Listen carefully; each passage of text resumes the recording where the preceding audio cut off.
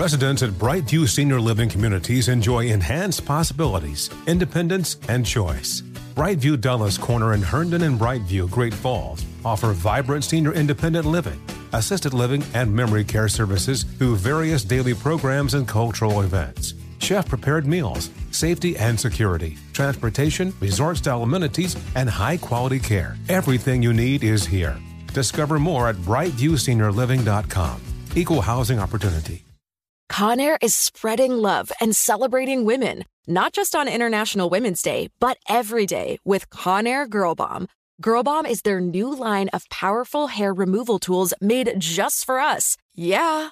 Whether it's the silky smooth skin or the empowering confidence boost you get, Conair Girl Bomb is here to amp up those positive vibes with some self-care.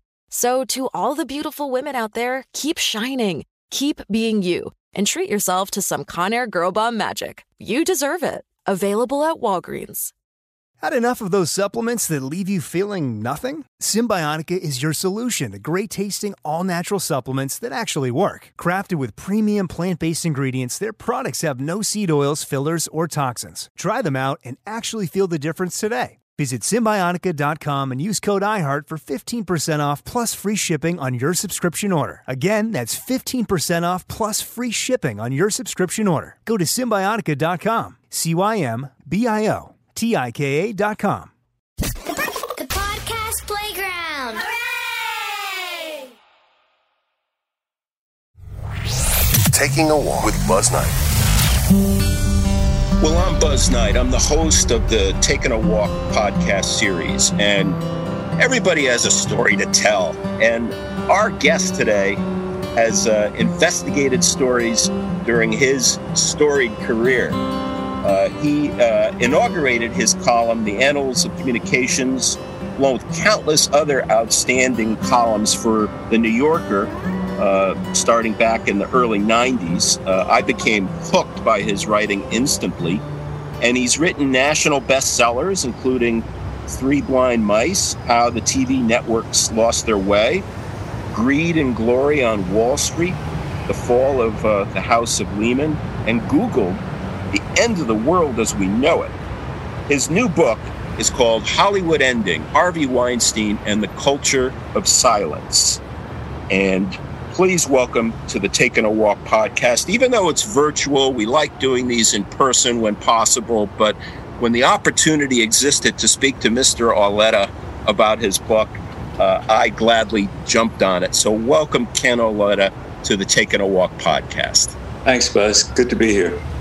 It's an honor to speak to you. You take on the notorious quite frequently in your investigation. What goes into your process when you select a book topic?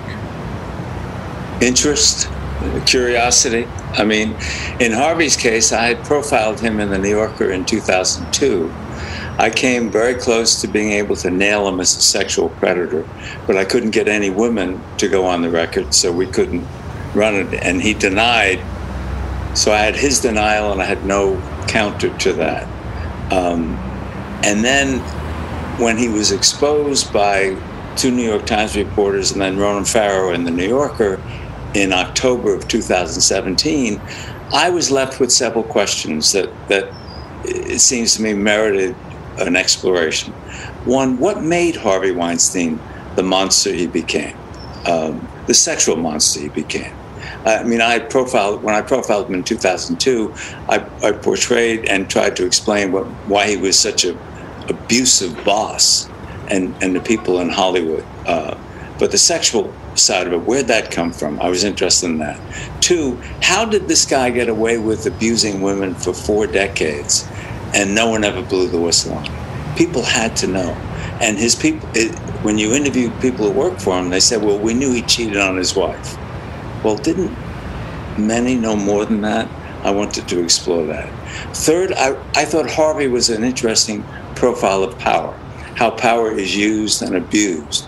He was a master at it. So I thought that would be a fascinating angle to explore. And lastly, I was fascinated in the relationship between the brothers. His younger brother, Bob, 2 years younger, and he had been best friends, full business partners for years. And by the end, they got into a bloody fist fight, and Bob hasn't spoken to Harvey since early 2018. So what happened, the dynamics of that relationship was also something that propelled me to want to do a biography of Harvey Weinstein. Well, and I know you were further attracted into this unattractive character when you went to sit in the courtroom during his trial, right? I mean, you were there every day pretty much, weren't you? I was there every day, and I was fascinated by Harvey, the assertive Harvey. When you watched him in court, and I always took the aisle seat in the fourth row, which gave me a direct line of sight to Harvey sitting at the defense table. I was stunned at how passive he seemed, that the aggressive, domineering Harvey suddenly was receding in that courtroom. And as the women would testify against him, sometimes he would fall asleep. And I was just really surprised by that, but also interested by that. Were you freaked out when he looked at you sometimes in the courtroom? I mean, with that look of his?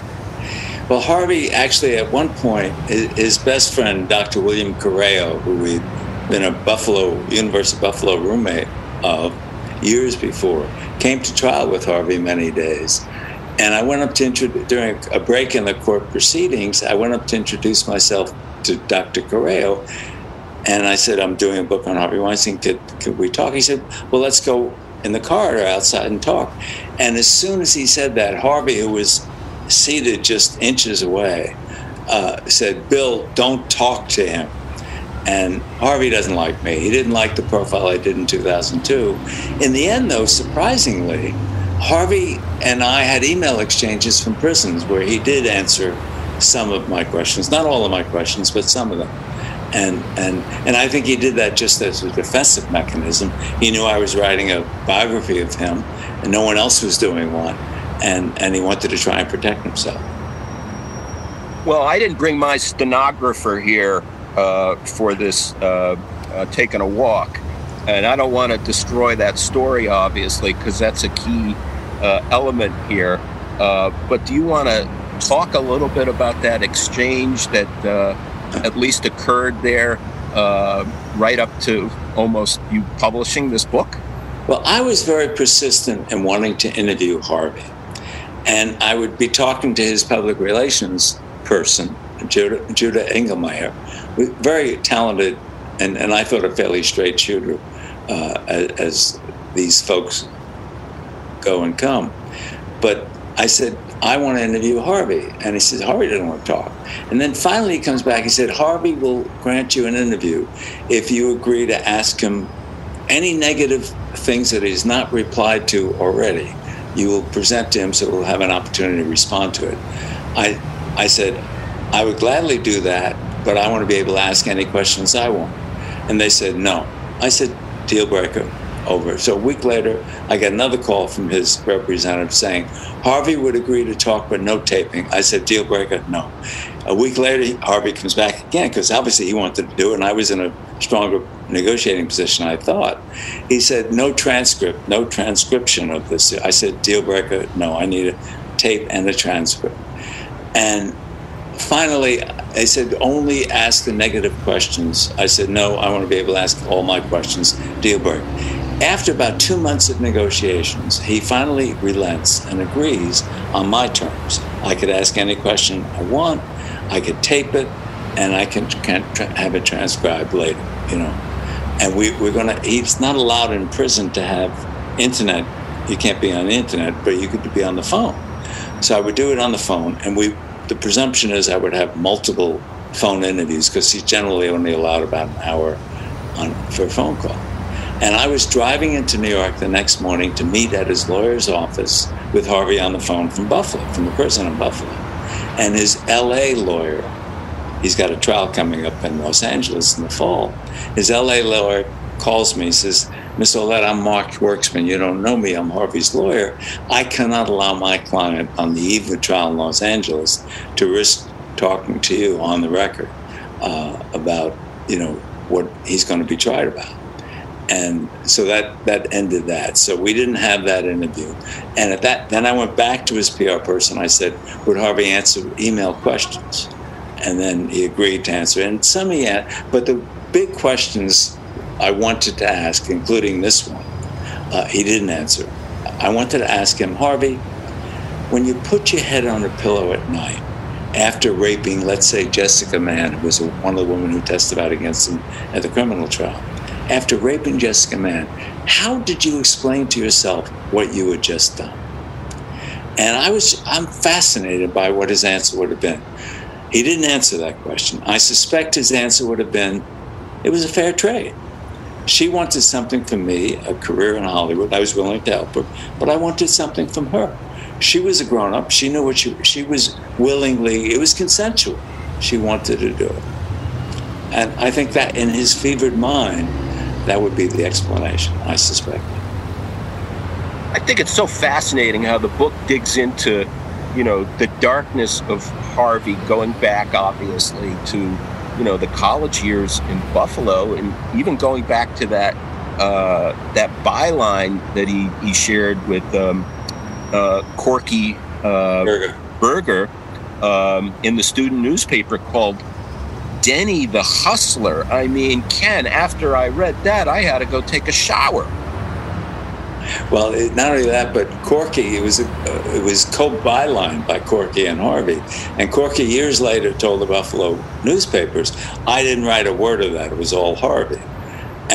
But it gives you a premonition of what was percolating in that fevered mind of Harvey. I mean, were you surprised how far back his behavior spanned? Well, what's actually surprised me in trying to analyze what made Harvey the sexual predator he became. When I reported with his childhood friends, and I went back to junior high school and high school, there was no evidence of him abusing women, very little evidence of him dating women, actually. When he went to the University of Buffalo, the first 3 years before he dropped out at the end of his junior year, I could find no evidence of him abusing women.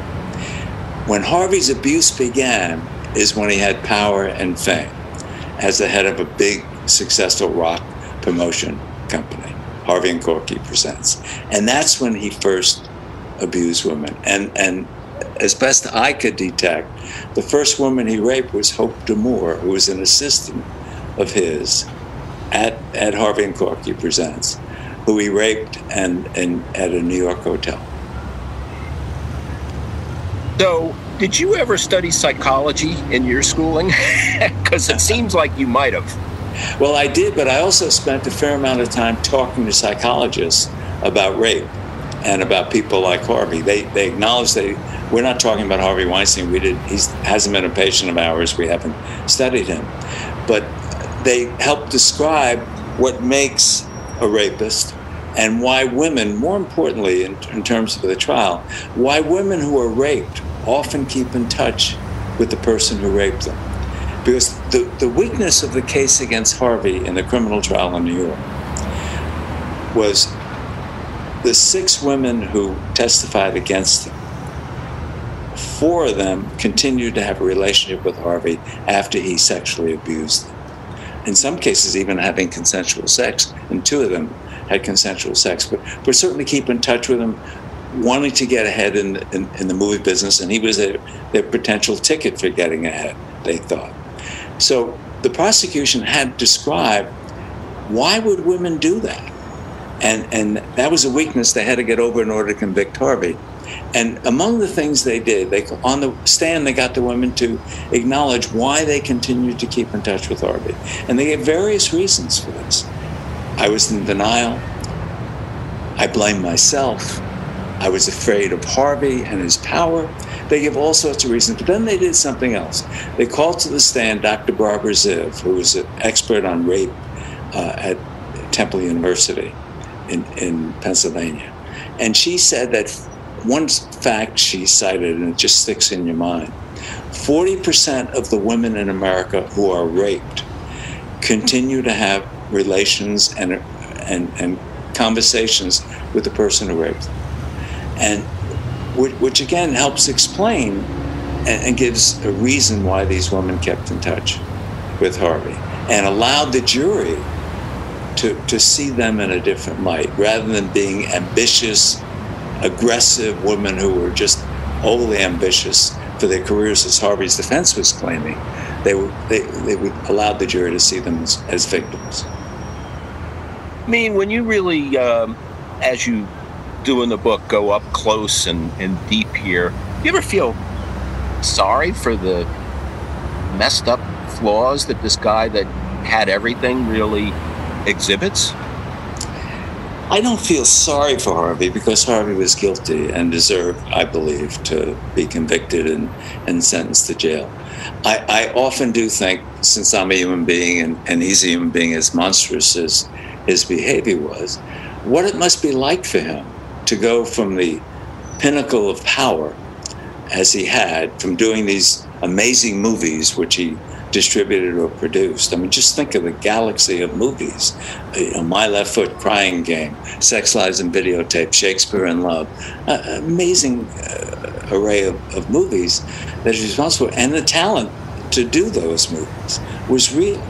And for him to go from that pinnacle of power, standing on the Academy Award stage as often as he did, to suddenly eating baked beans in a prison, sitting in a wheelchair, which he is, with a stent in his heart and blind in one eye and high cholesterol, severe diabetes, taking 20 pills a day.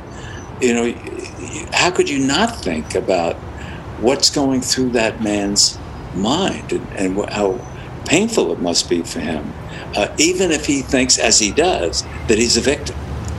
He's still every day getting up in a prison hospital ward and eating that starchy food. You talked about Bob, his brother, earlier. I mean, as we learn about Bob and the role Bob played. I mean, Bob wasn't the nicest guy either, right? Bob, one of the things, they both grew up in a home. One of the things I discovered in the reporting, dominated by their mother, Miriam.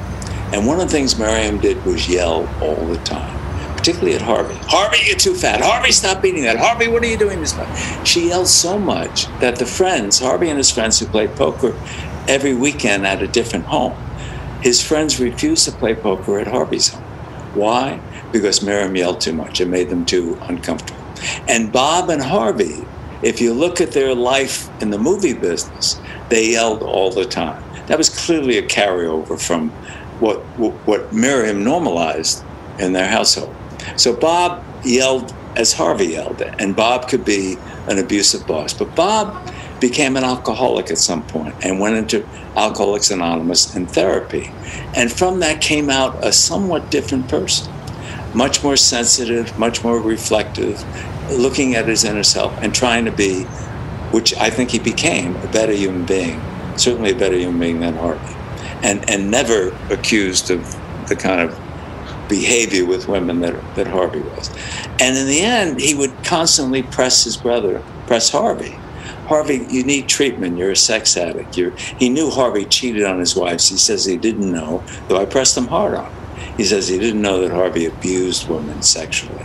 But in any case, Bob, as you watch Bob over the years, as I did in this book, he begins to change and became a better person. Not a perfect person, and had his share of enemies as well, but a better person. So you've had no contact since the book has come out from Harvey, is that correct? Oh, correct. I had no contact outside of the email exchange. What happened, I would send an email to his PR person, who would then read it to Harvey on the phone. Harvey would then dictate his response, because he's not allowed to have internet connections himself. But I've never talked to Harvey, and all through the trial he wouldn't talk to me. He talked to me, and I have taped interviews from my 2002 profile in New York. I have about 12 hours of tapes, and then I have the email exchanges that he dictated from prison in response to my questions. And obviously, all his people talked to me. I mean, I did over 200 interviews for the book, particularly Bob. Bob was a particularly valuable source for me, particularly talking about the mother, the father, growing up, the early years of Miramax, and why he stopped talking to his brother. So what would you say to him in closing if you would talk to him or have communication with him? What would you say to him now? Harvey, tell me, you're sitting in prison. You're about to go on trial in Los Angeles, the second trial. There's talk that you may be tried also in London for a series of sexual misbehavior there. What goes through your mind? How do you feel? How do you explain what you did to the world and to yourself?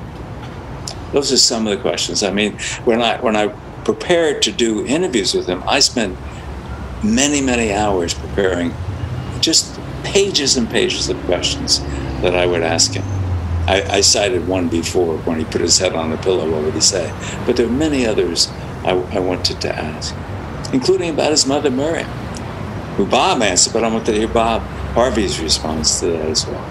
But I'd be fascinated talking to Harvey. And as far as you know, he and Bob have not communicated. No, they don't talk.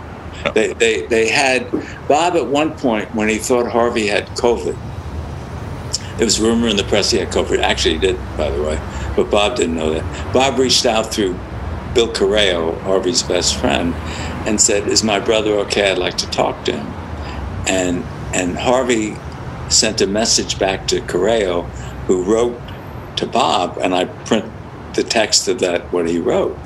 Harvey wants to know why you want to talk to him.